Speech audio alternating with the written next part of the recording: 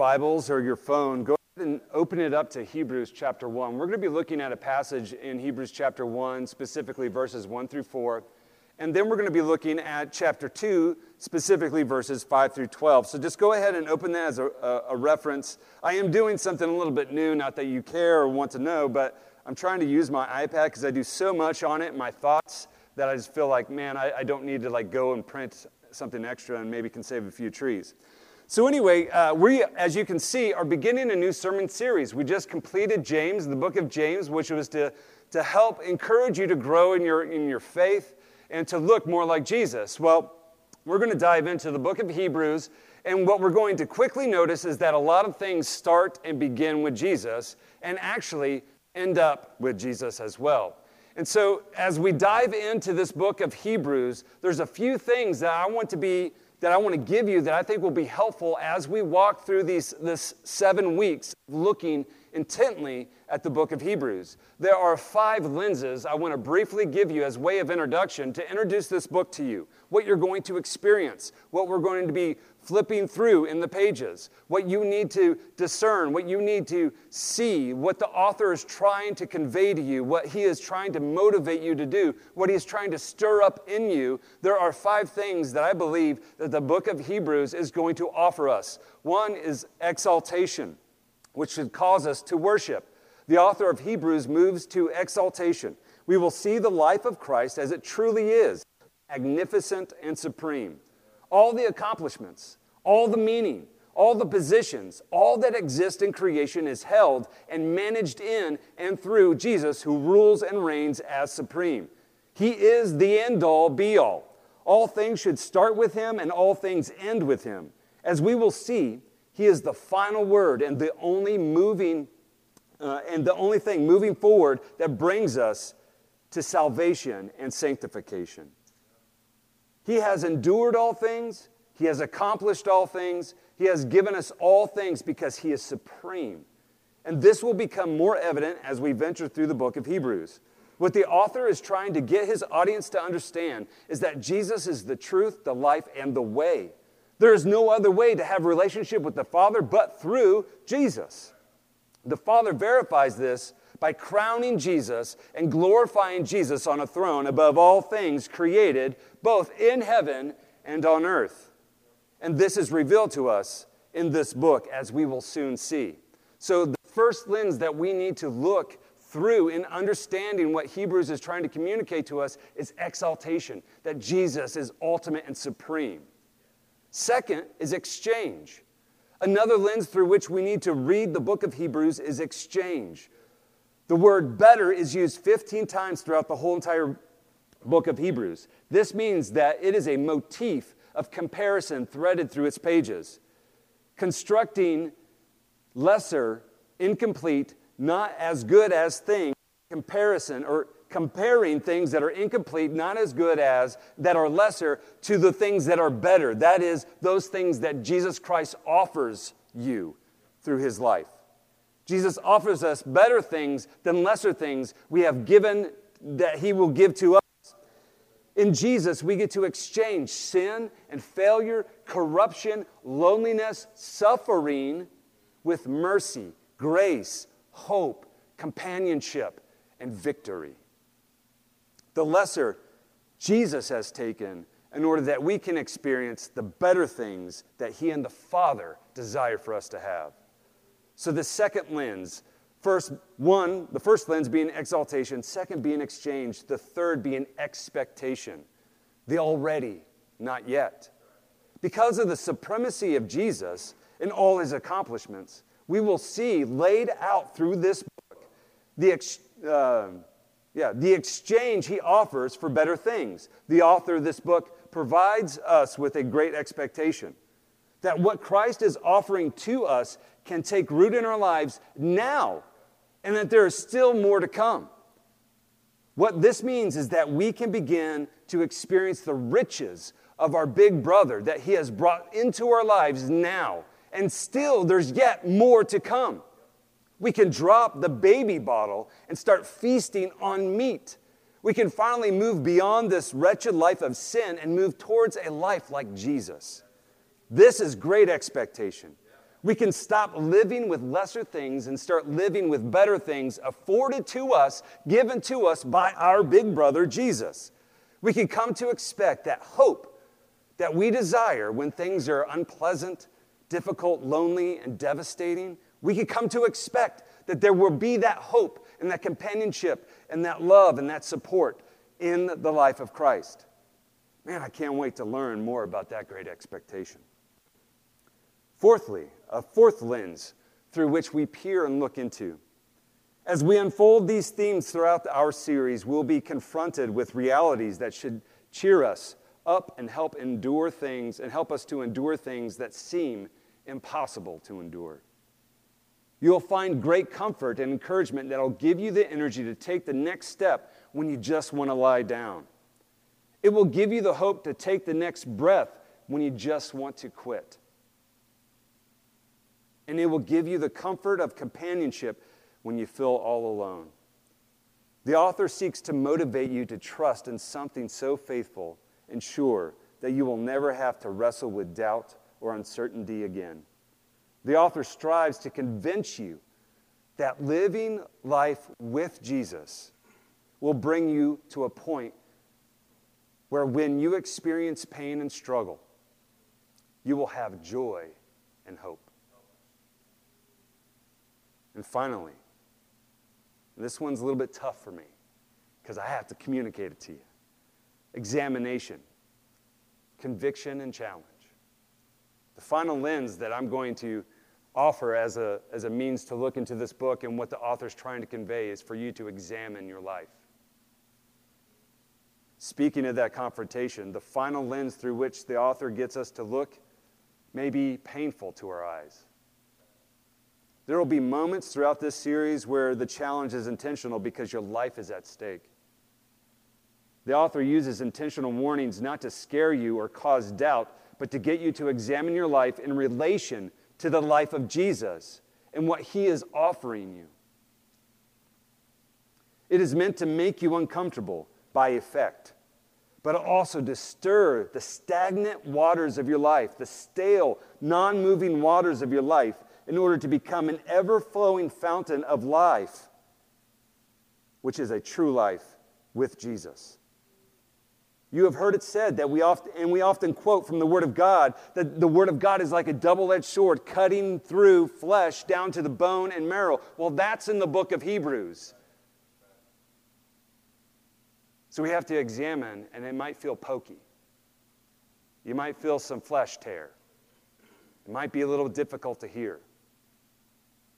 You might want to punch me in the face for communicating it, but don't deal with the messenger, deal with God. You will need to examine your life. And with the help of the Holy Spirit, cut away the things in your life that doesn't live up to the standard of Jesus and replace them with the things that bring you in relationship with Jesus. It'll be hard. But remember, we can do all things through Christ who gives us strength and joy to do it. One more final point. In preaching, it'll be our job, Pastor Marshall and I, to help arrive at application.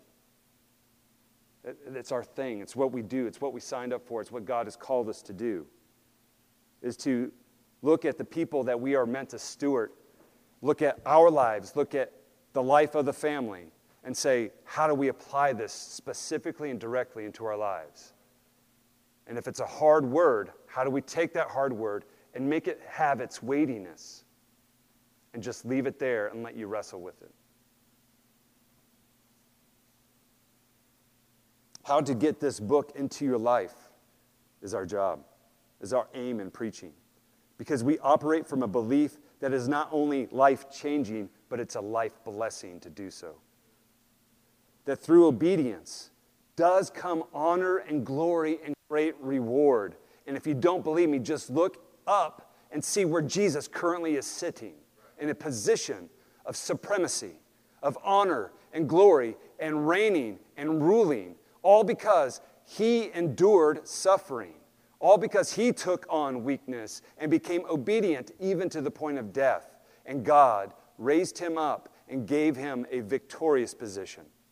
above all things. And if that's our big brother, then we could come to expect those same things, that when we endure the hard things, but yet we seek to live the life of our big brother in obedience, we too will find glory, honor, and blessing and be seated with Jesus on his throne. So now, without further ado, let's dive in with these lenses and put these lenses in action. And in the opening chapter of this book, we will highlight everything else that is unfolding in the rest of the series to come. So go ahead and look with me in Hebrews chapter 1. Again, we're going to be reading Hebrews chapter 1, verses 1 through 4, and then skipping to Hebrews chapter 2, verses 5 through 12. God, after he spoke long ago to the fathers and the prophets in many portions and in many ways, in these last days has spoken to us in his Son, whom he appointed heir of all things, through whom he also made the world. And he is the radiance of his glory, the exact imprint or representation of his nature, and upholds all things by the word of his power. When he had made purification of sins, he sat down at the right hand of the Majesty on high, having become as much better than the angels, as he has inherited a much more excellent name than they. Hebrews chapter 2, verse 5. For he did not subject to angels the world to come, concerning which we are speaking.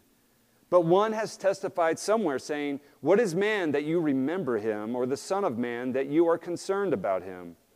You have made him for a little while lower than the angels. You have crowned him with glory and honor, and have appointed him over the works of your hands. You have put all things in subjection under his feet. For in subjecting all things to him, he left nothing that is not subject to him. But now we do not yet see all things subjected to him. But we do see Jesus, who was made for a little while lower than the angels, namely Jesus, because of the suffering of death, crowned with glory and honor, so that by the grace of God he might taste death for everyone. For it is fitting for him, for whom are all things, and through whom are all things, in bringing many sons to glory, to perfect the author of their salvation through sufferings. For both he who sanctifies and those who are sanctified or being sanctified are all from one Father, for which reason he is not ashamed to call them brethren, saying, I will proclaim your name, my brothers, in the midst of the congregation. I will sing your praise. And that's the word of the Lord. There is so many things. I mean, Hebrews is packed, jam-packed, full of nuggets of wisdom and of revelation about who God is and all that he desires for us and how we ought to live our lives. I mean, there's theological claims here. There are all kinds of things that I know you guys would not appreciate sitting here for 3 hours as much as I would love and act like as if it was my birthday. If we were able to do that, to sit here for 3 or 4 hours and talk about the Word of God, but I understand that we don't have that time. And so I only want to lift out, because I love you guys and because I care for you guys and I really want to bless you guys, I only want to lift out 3 things. But that does not mean that you don't just go home and look more intently at what these chapters offer us by way of continuing to walk alongside us as we continue going through the book of Hebrews. So even though I'm lifting out these 3 things, I just want you to know that there's a whole lot more going on. And the 3 things are these. That Jesus is supreme, that Jesus is a sympathizer, and that Jesus is our sibling. So I want to focus on those 3 things. And the first one being that Jesus is supreme. If you look at those first 4 verses in the first chapter, it is an eloquent, let's go with that word. I think I said it right. It is such a beautiful, poetic imagery of who Jesus is, where he is, and what the Father has bestowed upon him. Crown, glory, because he is my Son who mimics me, images me perfectly. And at the same time, he experiences everything that humanity, the image bearers of God, has experienced. And he has learned obedience through suffering. And he has taken on death, and now he is seated Because of his obedience to the Father's desire and will, he is seated above everything.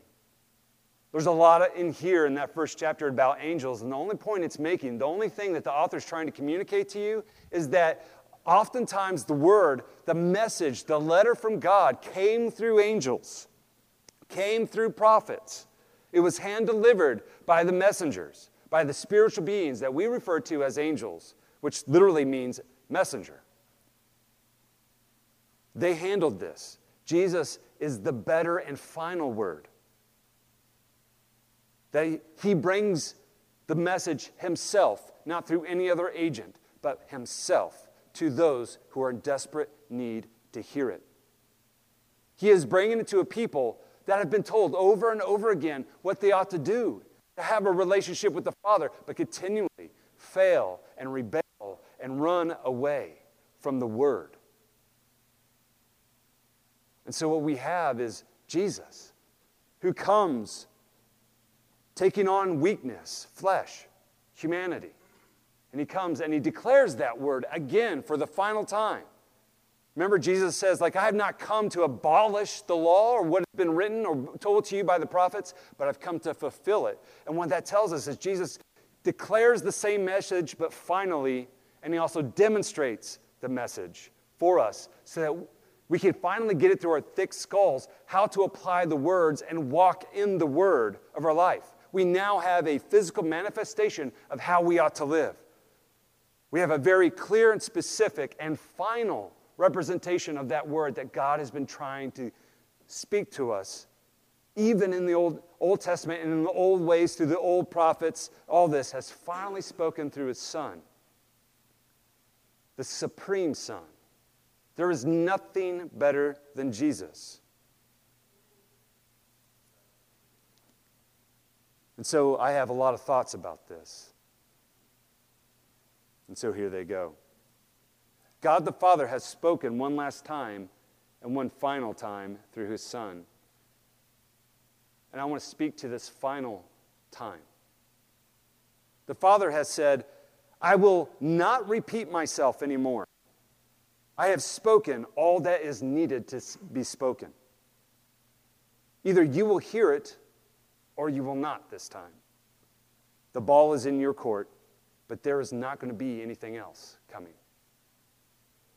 We can read the word that was given long ago as has been preserved for us. This word was delivered by angels in some cases and delivered to the people through prophets. There are various ways in which God communicated to his people to help lead them in a relationship with him. Yet the people, not God's word, continually failed and rebelled, ignoring God, the Father's voice like a stubborn teenager who seeks his own freedom and refuses to listen to the sage advice of a seasoned adult. And so God chose to speak one more time, but this time in a much more clear way. He would reiterate the message that was established from the beginning, but also add to it a real-life example of how to apply it and live it out. The Father sent the Son to both declare and demonstrate how we can be in relationship with him.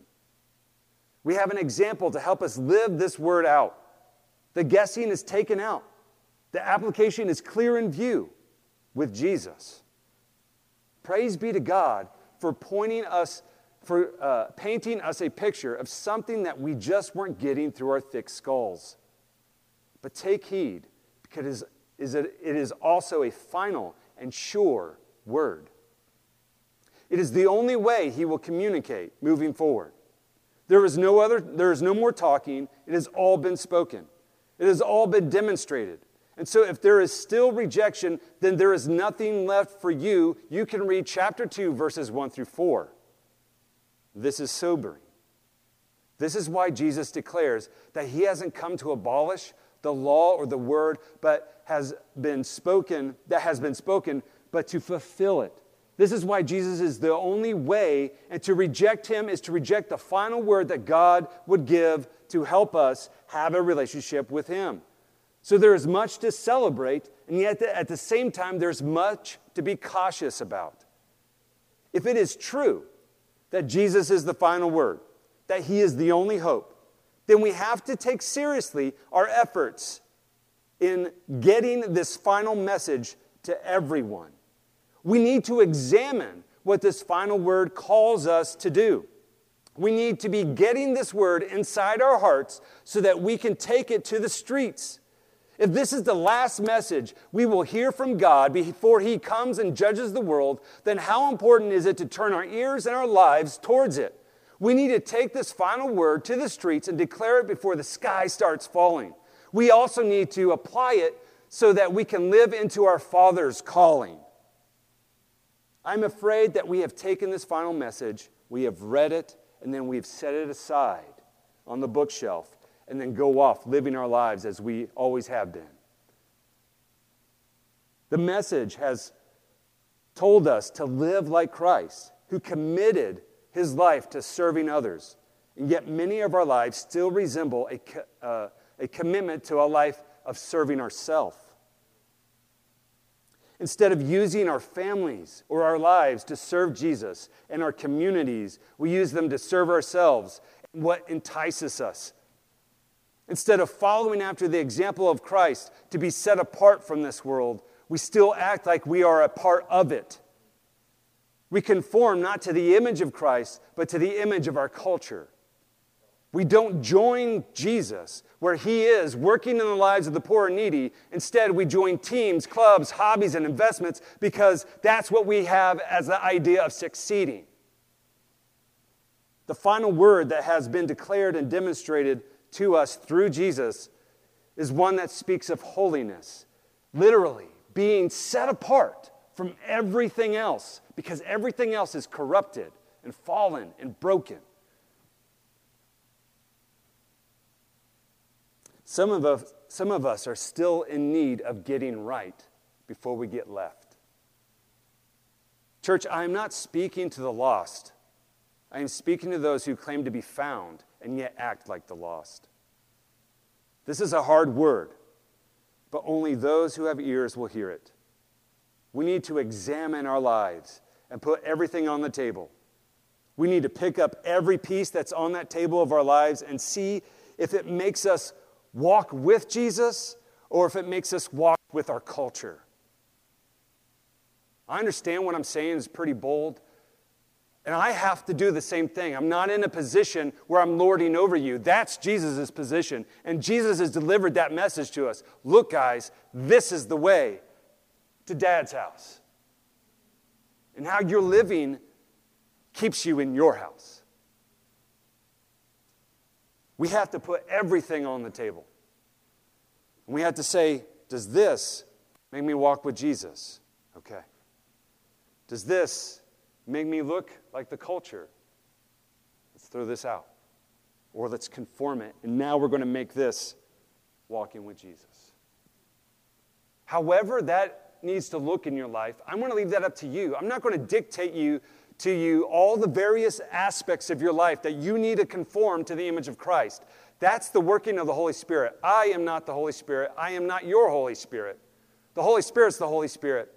And so if you feel a little squeamish and there's something that has come to your mind right now, like, oh, I've been doing this. Is he speaking about that thing in my life that I might need to conform to walking with Jesus? Probably. That's the Holy Spirit. So I'm not going to sit here and tell you how you ought to live your life. But Jesus is very specific.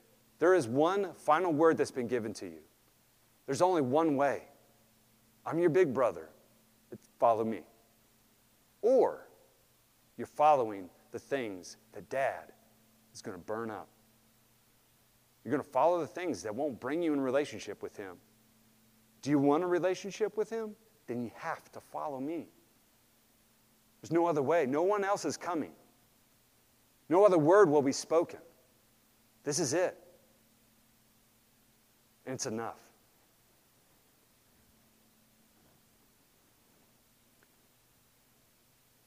Now on to some really better news. Jesus is a sympathizer. Not only is Jesus supreme and the final word and message of God, He's a sympathizer.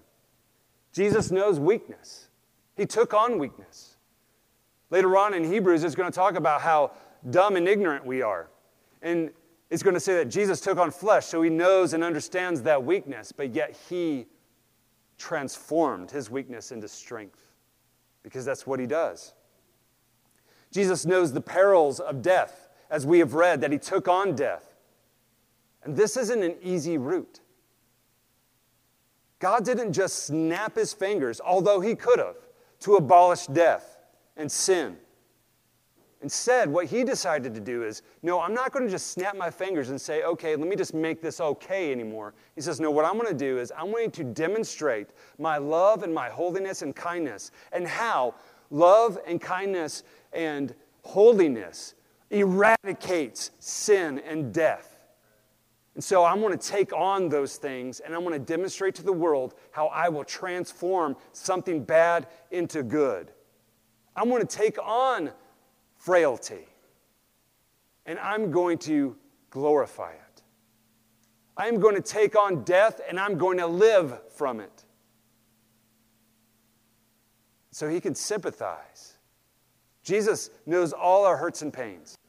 He has, I would even argue, experienced worse hurts and pains than you will ever experience in your life. And yet, he comforts us. And this is encouraging. You want to know why this is encouraging?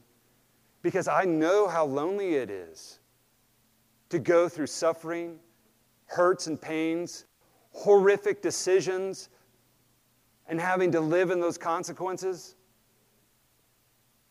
There might be somebody that can probably sympathize with me in the areas of a failed marriage. But then can they also sympathize with me in having been to jail? Can they also sympathize with me with having to lose children? Can they also sympathize with me in losing my father 3 years ago? Can they also sympathize with me with how idiotic I've been, how lonely I felt, how misguided I've acted? Can I find one person to do all those things? This is why I often think about it and I just get depressed, because nobody can speak into my life. I might be able to find one person to speak in one of those categories in my life, but not all of them. But Jesus. Jesus can. He shows up when nobody else will. I can tell you about that 2 weeks I spent in jail. I could tell you how I feared for my life. I could tell you about the circumstances that had me not speak a word because I didn't want to be found out. I could tell you for 2 weeks I prayed for God to silence my enemies. And he listened, and he did. I could tell you how I felt. Jesus, comfort me when nobody else could physically get to me.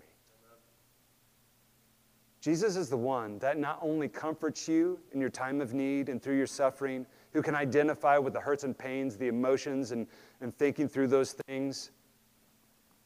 He's been there. And even in worse ways than you'll ever experience. And family, that is comforting. That's encouraging. That leads you to worship. That leads you to celebration. That leads you to even examine your life like, I want to be like my brother who's always there for me. That's true comfort and encouragement. So Jesus can sympathize with you, and you're going to see this unfold in the pages as we turn them in Hebrews. Let me just say another word about suffering. The trials we go through, as we would define a trial or difficulty, are meant to test the genuineness of our faith. It is in those moments that faith is vividly apparent. True faith in God, when it encounters suffering, dives more into God. That's how you know you have genuine faith, is when everything else doesn't point to Him or anything else, or everything becomes extremely difficult and it's a complete failure, but yet you still dive into God because there is nothing else to do. That's genuine trust and faith in something so constant. Genuine faith brings you to the point that when you're experiencing the worst hurts and pains and misery of your whole entire life, you can get on your knees and say, though I am slain, I will bless your name, God. That's a hard thing. How quickly does our belief flee with just the sudden whisper of some difficult financial situation or some kind of drama happening in the family? Our belief in God easily goes out the door if there's just but a small crack. I'm talking about those moments.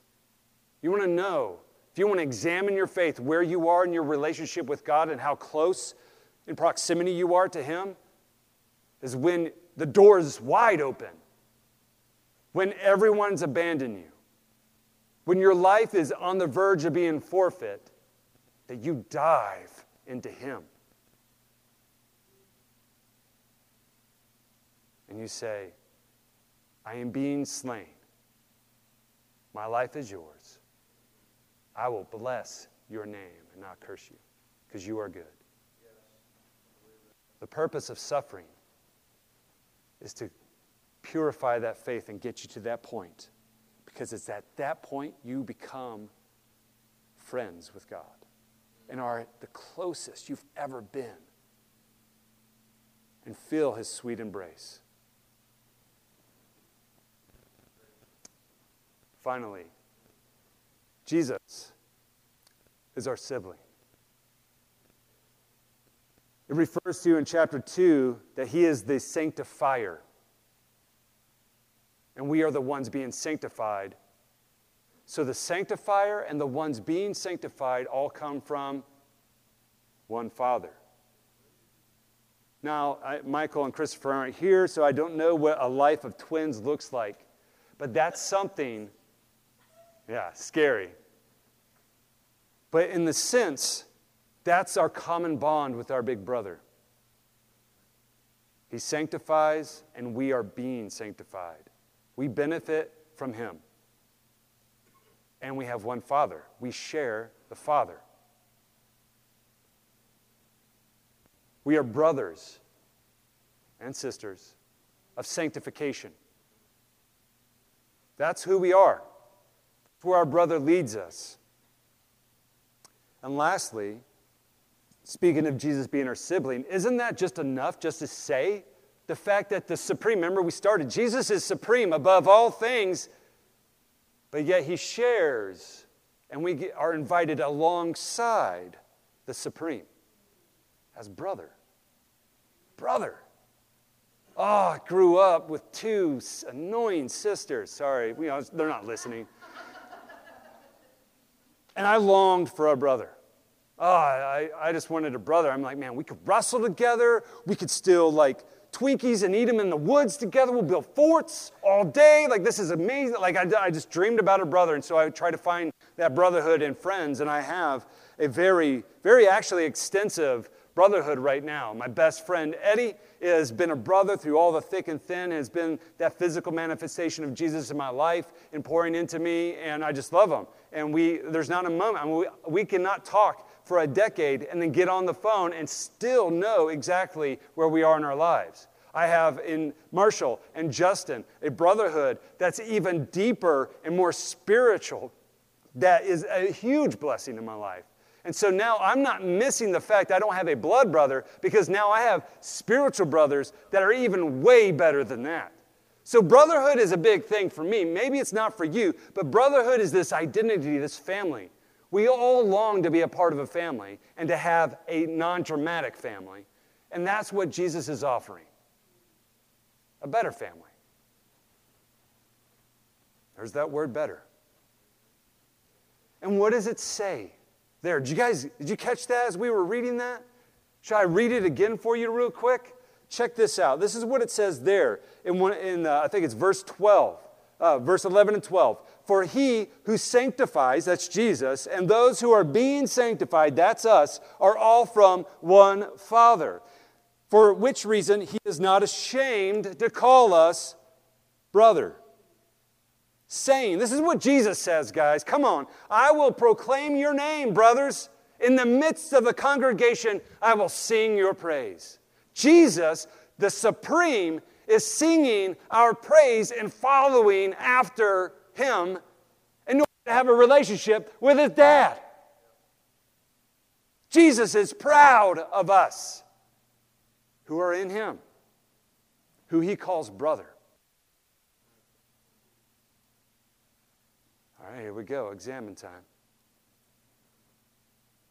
But maybe you're like me and I get a little nervous to mention his name at the checkout, at the gas station, at passersby. He's proclaiming how proud he is of us to angels in the spiritual heavenly places before in the throne room of God. And we're in a dump of this earth that's fallen and corrupted, and we can't even go and tell people about him because he's not on the edge of our tongue. He's the best kept secret in our life. He's a brother we want to keep at home, stuck in a closet. And we only invite him in when it's comfortable for us.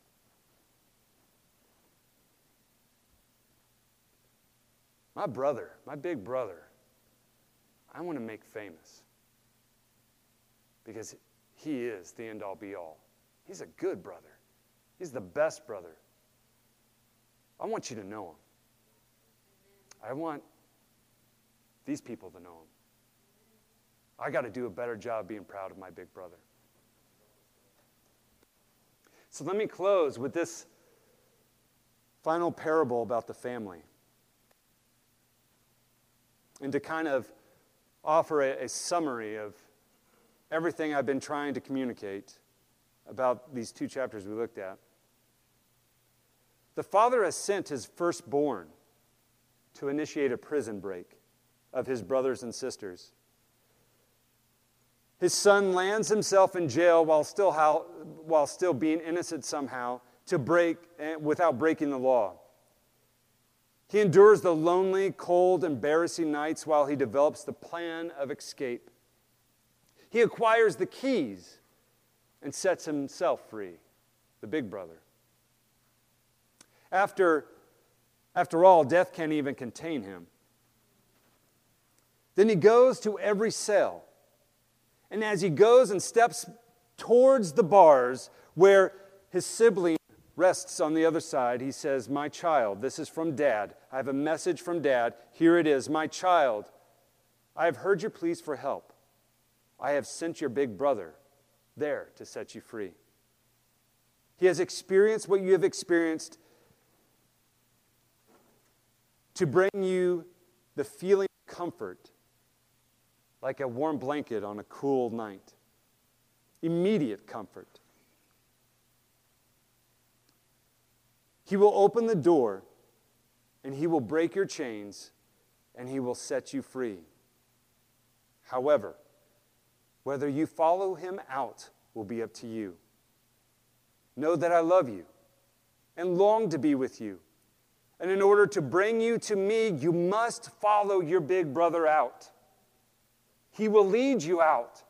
He will lead you here. And not in the way that you were being led before. That will end you back into your hellhole, into your prison. But if you follow your big brother, step where he steps, leap where he leaps, if you live as he lives, he will guide you right back home here with me. You can trust him because he set himself free, so he knows how to do it, and he can do it perfectly. I have food and shelter waiting for you here at home. I hope to see you soon. Jesus is our big brother. He is here to set you free. But whether you will follow him, whether you would lay it out all on the line and escape with him from sin and death, he will carry you to victory. He will carry you to the Father's house. Right? That's where I long to be.